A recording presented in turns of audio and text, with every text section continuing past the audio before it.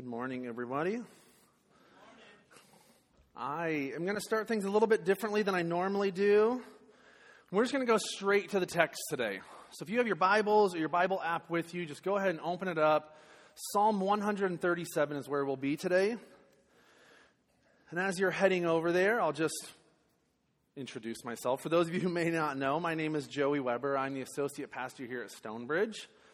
And the reason we're going to just start with the text today is we're going to let God's word speak first and foremost.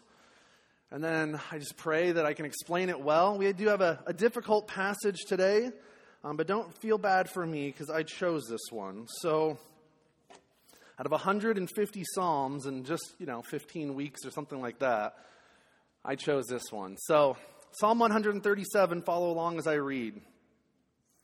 It says, "By the waters of Babylon, there we sat down and wept when we remembered Zion. On the willows there we hung up our lyres, for there our captors required of us songs, and our tormentors mirth, saying, 'Sing us one of the songs of Zion.' How shall we sing the Lord's song in a foreign land? If I forget you, O Jerusalem, let my right hand forget its skill. Let my tongue stick to the roof of my mouth if I do not remember you, if I do not set Jerusalem above my highest joy. Remember, O Lord, against the Edomites, the day of Jerusalem, how they said, 'Lay it bare, down with its foundations. O daughter of Babylon, doomed to be destroyed. Blessed shall he be who repays you with what you have done to us. Blessed shall he be who takes your little ones and dashes them against the rocks.'" Why? Why this psalm? Possibly one of the worst psalms, if you could say it that way, one of the hardest passages. As I was reading and researching this past week and digging into it, they refer to this psalm as a hate psalm and as an R-rated psalm, and just kind of talking about how horrific it can be just reading it. And I will be the first to admit, I've been accused of it at times, and I've really reflected on it over the past couple of months. I will be honest and say there are times where I do things for shock and awe. Like I really do. And I don't think I ever intentionally do it. It's just kind of like my nature. And so at first I was just like, am I just reading this one and wanting to do this one for shock and awe? But it's not. I really prayed about it and I'm like, Lord, let it not be that. I don't want to just shock people with this passage. I wanted to preach this passage because I feel it is vitally important for us all to know that passages like this are in our Bible.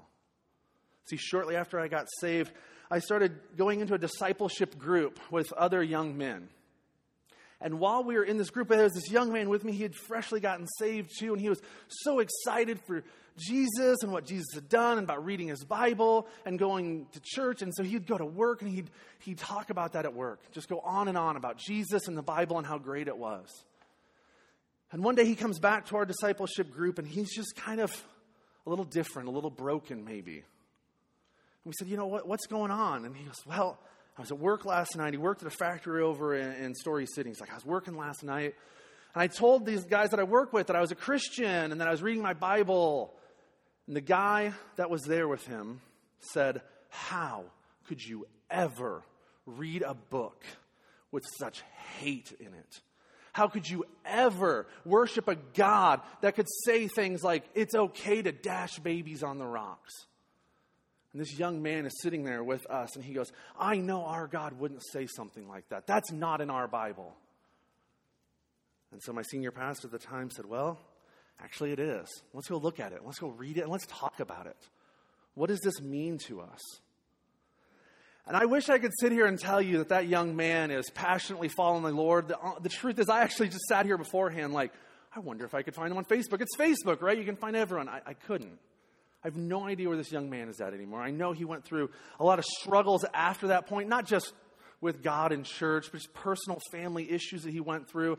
And I don't know where he is, but I know shortly after we discussed this, he slowly started to pull a little bit more further and further away from the church. And I don't know if this passage did it, but that's why I thought it was so important. Matt and I feel that it is vitally important to discuss the difficult passages in the Bible, here in church, to wrestle through them as a family. And if I say something today that offends or shocks you, I beg you to come to me and talk to me. And that's not just for this passage and this sermon. That's anything that I've ever said or will say. It is potential that I will eventually shock or offend you. And I speak for Matt and I speak for our elders as well, especially the preaching ones. If any of us say that, come to us. Don't pull away. Come and talk to us about what was said that shocked or offended you. So this psalm is an imprecatory psalm. And Matt, when he preached on Psalm 1, he talked about all the different types of psalms. And he said, and imprecatory psalms. And Joey's going to explain that later, moving on, So here we are. We're there now. So what exactly is an imprecatory psalm? Well, imprecatory psalms are prayers designated because of their particularly vigorous attitude towards an enemy. The verb imprecate means to pray against evil or to invoke a curse upon another. These are psalms written to pray against people that are putting opposition on them. They are vengeful. They are wrathful. They are sometimes hateful psalms.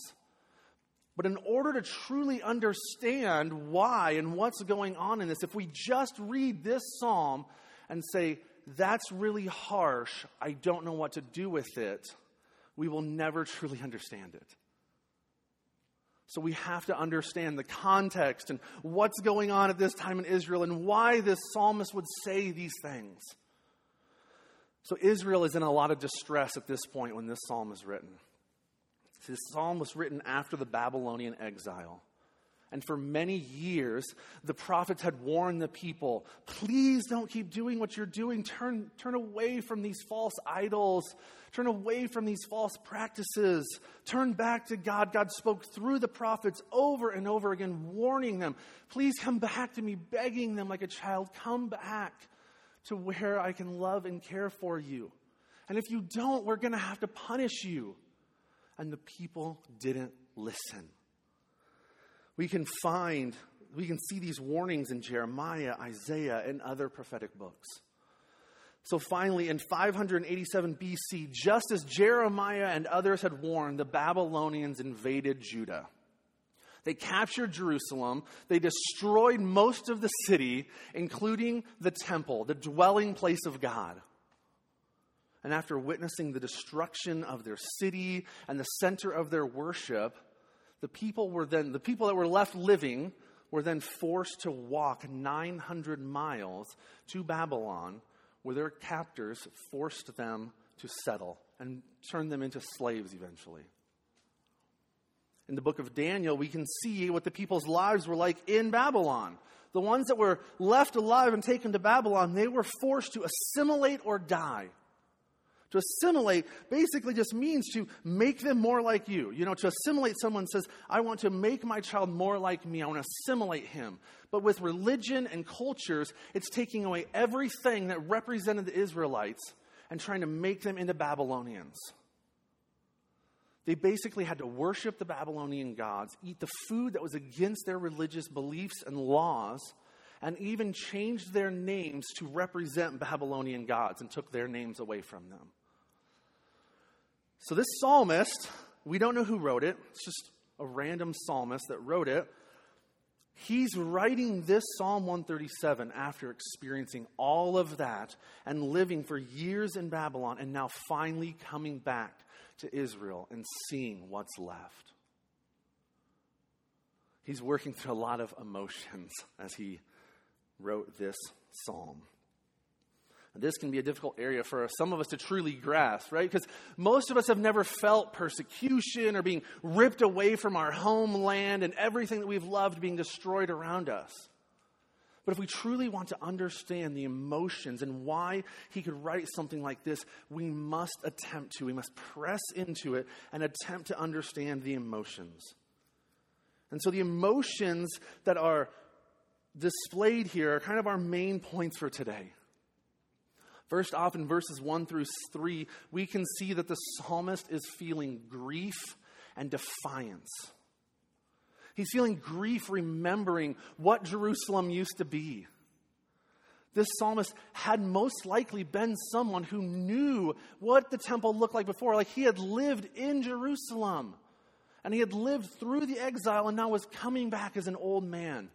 And so he had seen the glory of what it was and now is seeing what is left. We get a picture of what that possibly looked like in Jeremiah and Lamentations.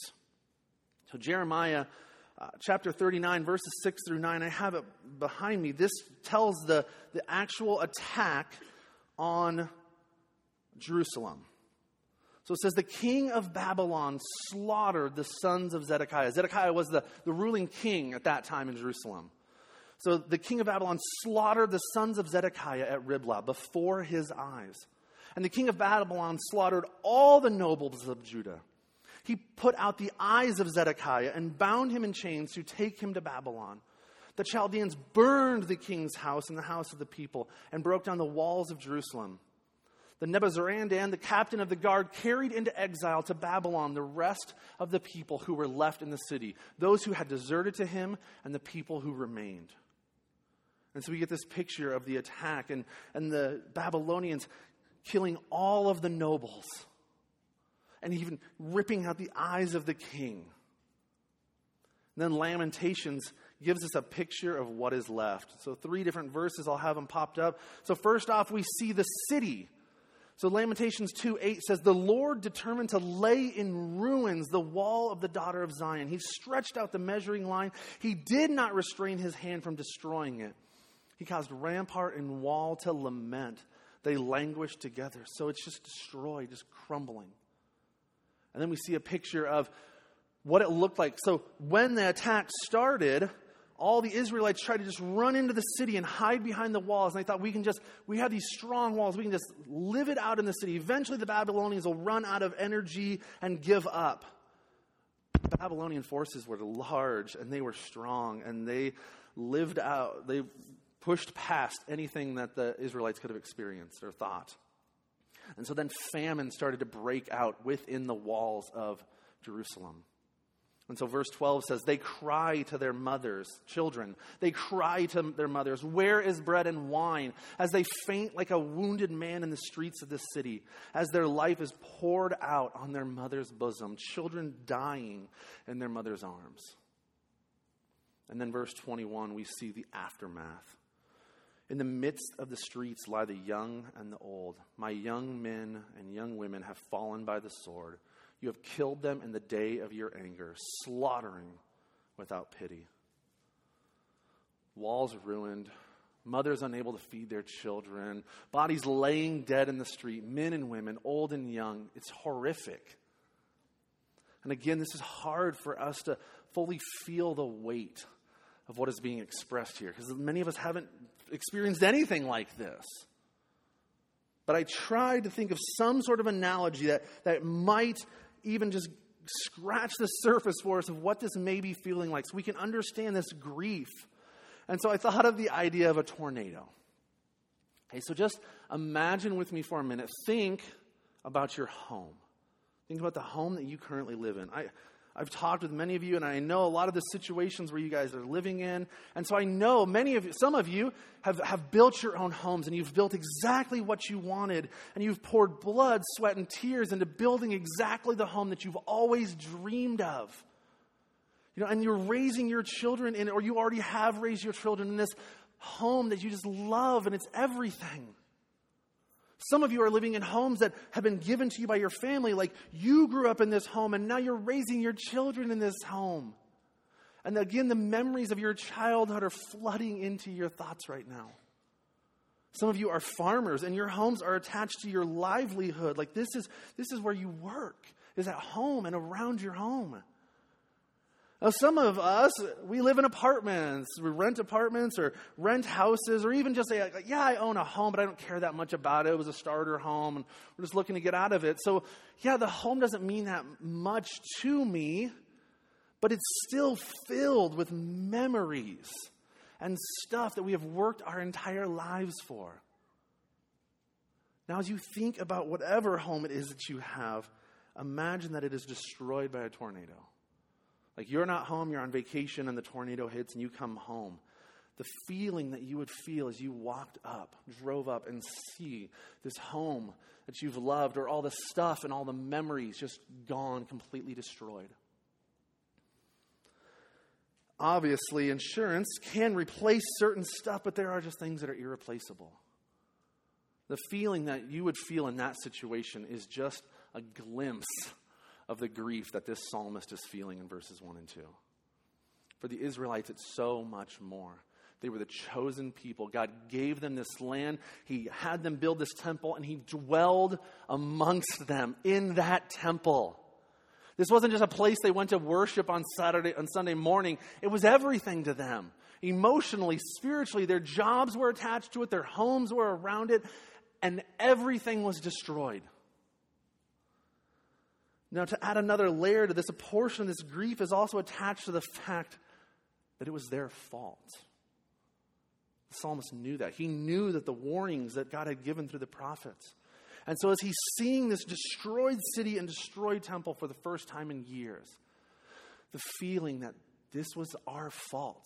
We did this. Like if a tornado destroyed your home tomorrow, there's not a lot you can, well, it was my fault because I built in Tornado Alley. Like, well, so have millions of other people. Like God hasn't warned you, don't build a house in Iowa. And if He has, listen. Like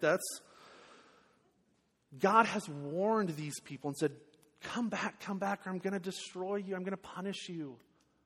So seeing the destruction is a reminder that they were warned. In verse 3, we see the defiance.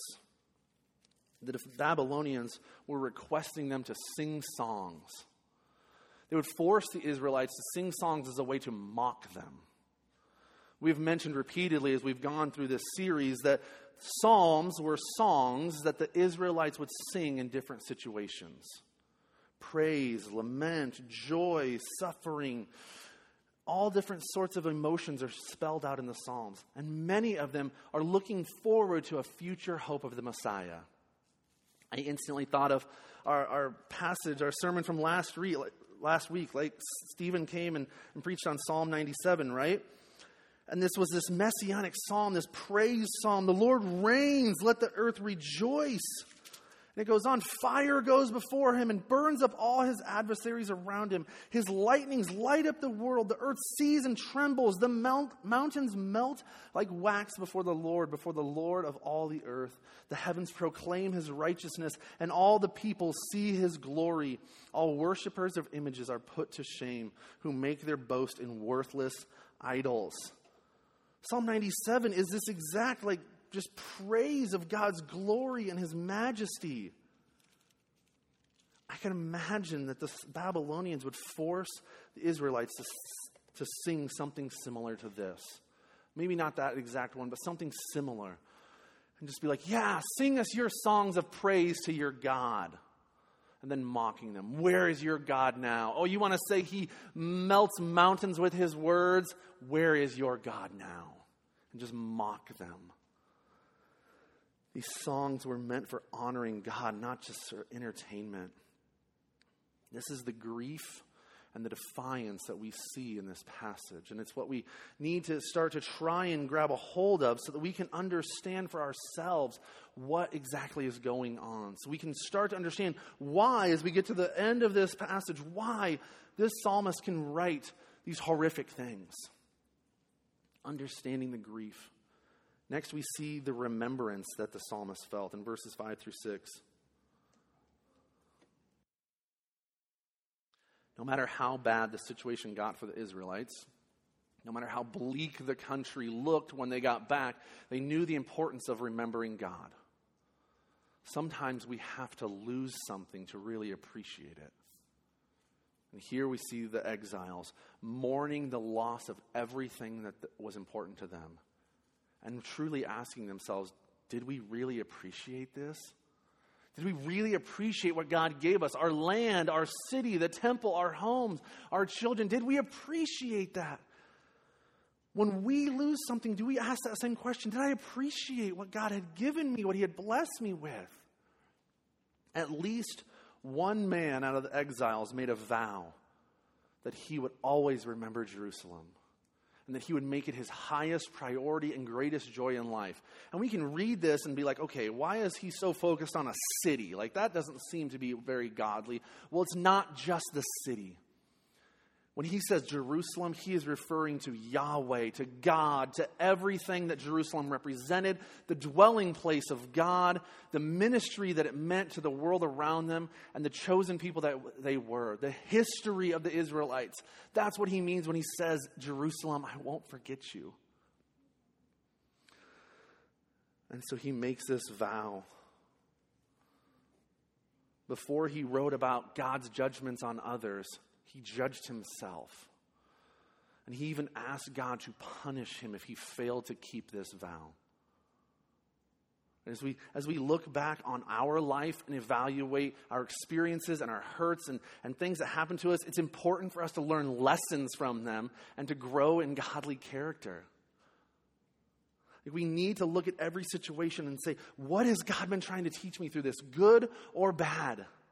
No matter how bad our current situation, we must remember what God has done in the past through the history of the world, through the history of the Bible, personally in our own lives, pressing into the hard times. God is teaching us something through this. Do not forget the struggles that you have gone through. They're the scars of your testimony. They're the story of God's grace and forgiveness and abundant blessings in your life. We must have remembrance as we walk through this. And lastly, in those last 3 verses, we see the psalmist's anger coming out, his hatred. It's a prayer for revenge. And he starts off and he talks about these Edomites. Well, for the past 20-some minutes, I've been talking about Babylonians, and all of a sudden we see the Edomites. So it's like, well, who are these Edomites? Well, the Edomites were related to the Israelites. Both nations were descended from Abraham. And although Israel shared its southern border with this country, Edom, they had a bitter hatred towards each other. The Edomites did not come to help when the city of Jerusalem was invaded by Babylon. And in fact, they rejoiced when the city was destroyed.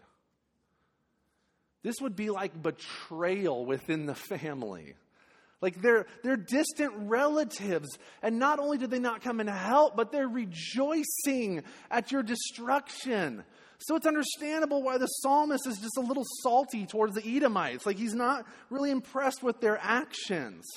That'd be like if you are going through the most intense suffering you've gone through, whatever it may be, job loss, loss of family members, whatever the suffering you've gone through, and all of a sudden you get on Facebook and you see your like second cousin twice removed is commenting on your page, haha, you deserved it. Well, what is that? Why would you do that? That doesn't need to happen. That's just salt in the wound, right? And that's what these Edomites did. They're like, you deserved it and we're not going to help you. So, of course, the psalmist is upset with them as well, and he's asking God to punish them for it. And then we get to this phrase about the infants. And it's harsh. It's harsh because the psalmist is crying out for judgment. He's saying, treat the Babylonians the way they treated us.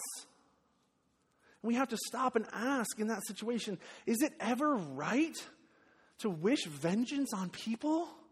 Like, is that okay for us to wish for vengeance? Is God okay with this prayer to murder babies?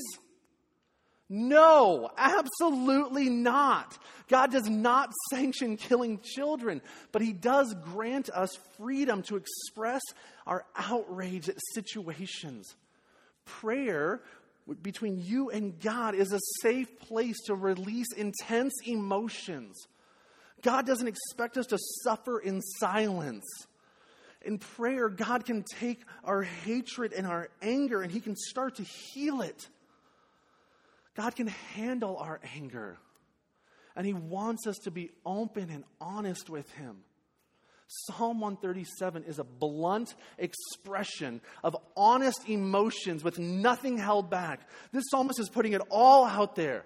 If we can't be honest with God in the midst of prayer, in the hardest seasons of our life, who can we be honest with? And that's what this prayer is. That's what this psalm is. Our anger needs to be prayed, not suppressed. This psalm expresses accurately what the people were feeling. But there is never a divine approval for what is said.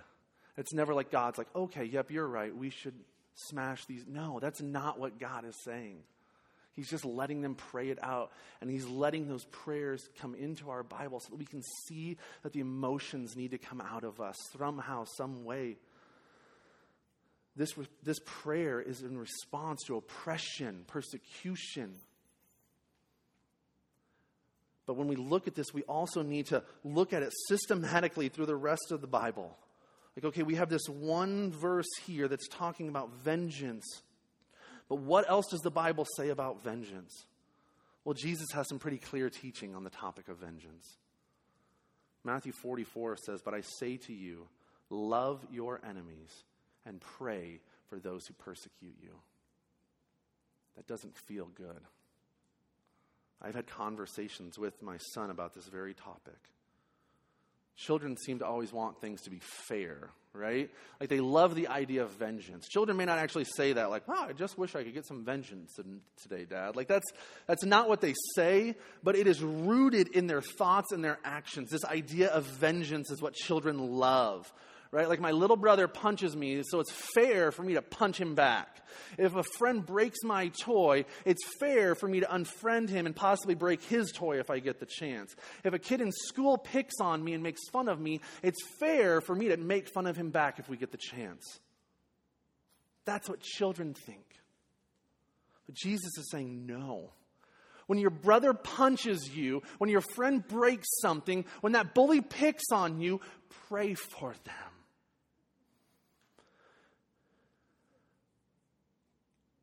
I know how incredibly difficult it is to pray for those who have hurt you.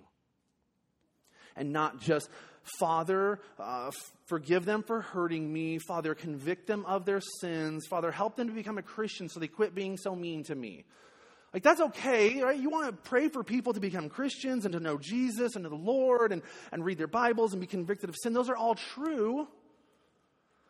But what if we prayed for the flourishing and the well-being of those who have hurt us? Pray for God to bless them. That is what the rest of the passage in Matthew 5 says. Jesus says, it's not up to you. God is the one in control of all of this. God blesses the just and the unjust, the evil and the good. If we truly want to reflect Jesus to a broken and sinful world, praying for the well-being of those that have hurt us is the starting point. We also need to remember that there is a big difference between vengeance and justice. Justice brings the idea of being correctly punished for your mistakes or your bad behaviors. Sometimes we will say things like, well, I hope they get what they deserve, right? Like, they did something wrong and I just hope they get what they deserve. But what is justice? I thought of this topic this week a lot because I was preaching on it and researching it. And as I was watching the news reports, the El Chapo case comes up and the conviction comes up. And I thought about it instantly with this idea of justice. It's very easy for us to say that someone like him deserves life in prison, right? Like, we can celebrate this. Like, this guy has had people murdered. He's been responsible for billions of dollars of drugs coming into America. That's what he deserves. He deserves life in prison, to never see the light of day again. He was a bad person and he deserves this. Justice has been done. But we need to understand that we are always looking through justice through a sinful lens. I also think about it with parenting, right? Like, when my children mess up or do something to offend me, when I ground them or when I punish them, I can say that I'm being just. But God is justice. He's perfect and holy. He is the only one who can give perfect justice. Even when we go through the courts and the government and try our best to be just, it doesn't compare. Lady Justice stands in the shadows of the cross.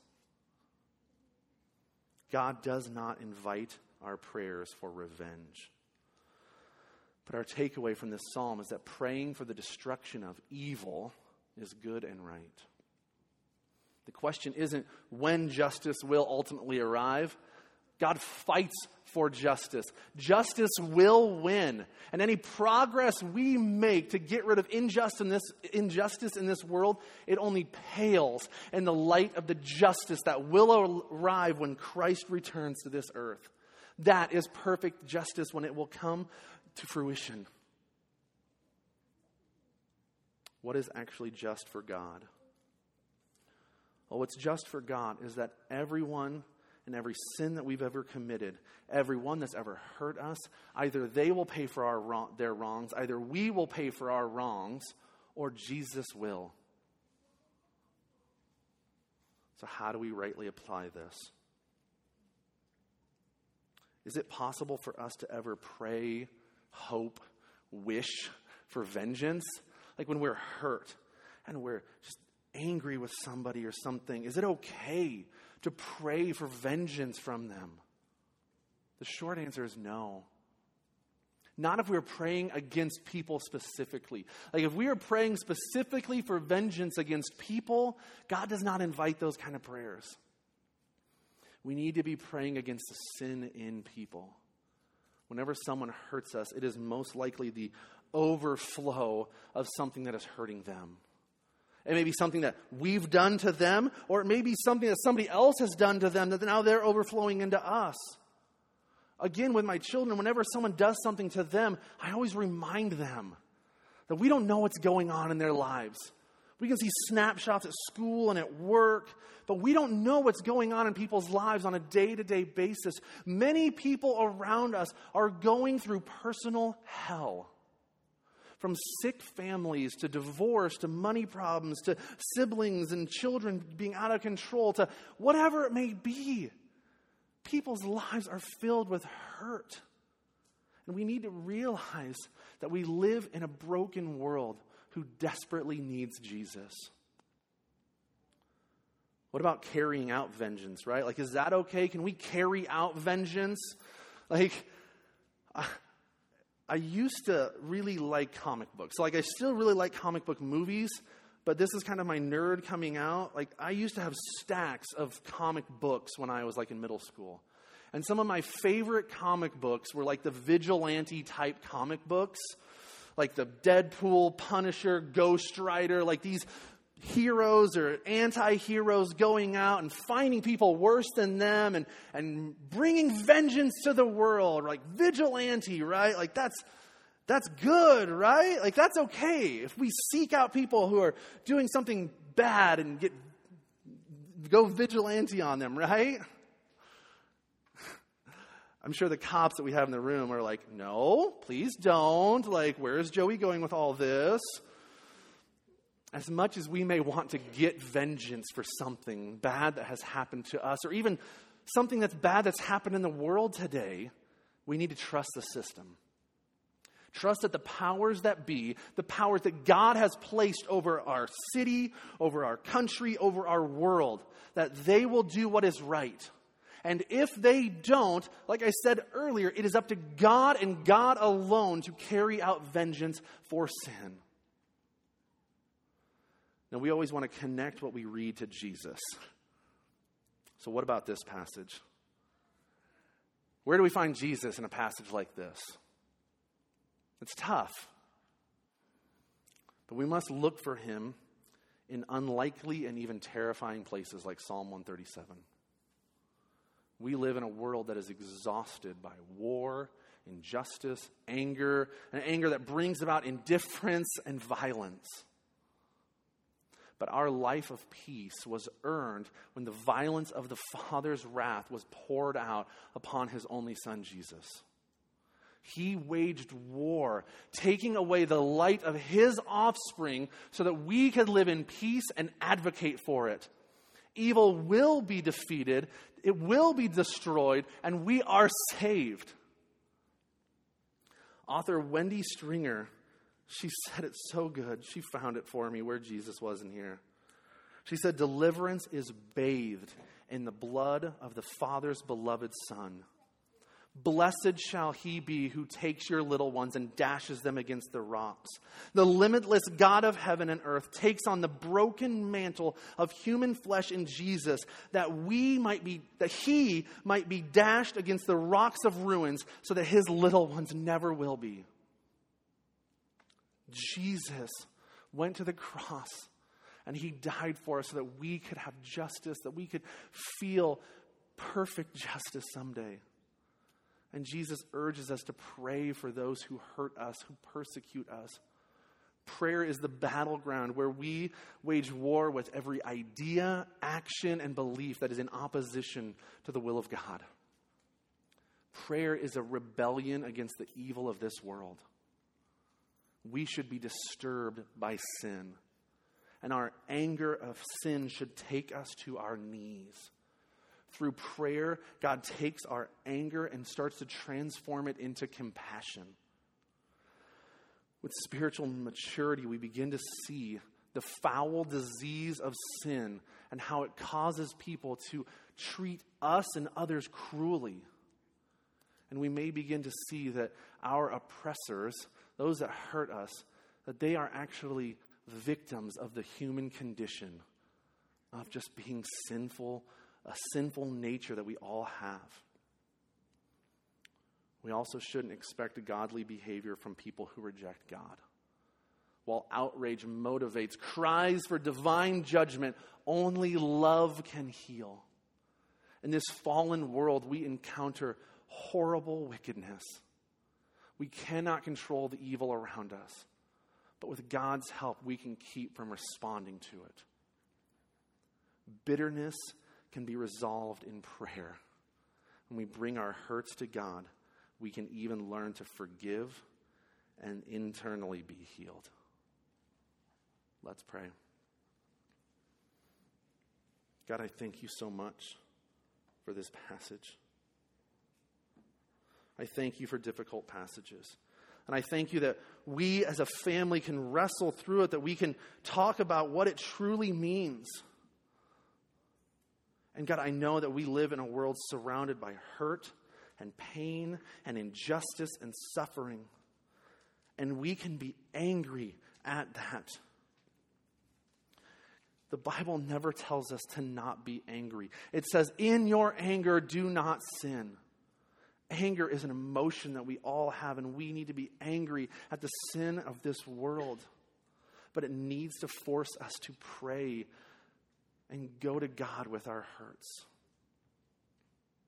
So God, I thank you that you are a God that listens and that we can bring anything to you. In your name I pray. Amen.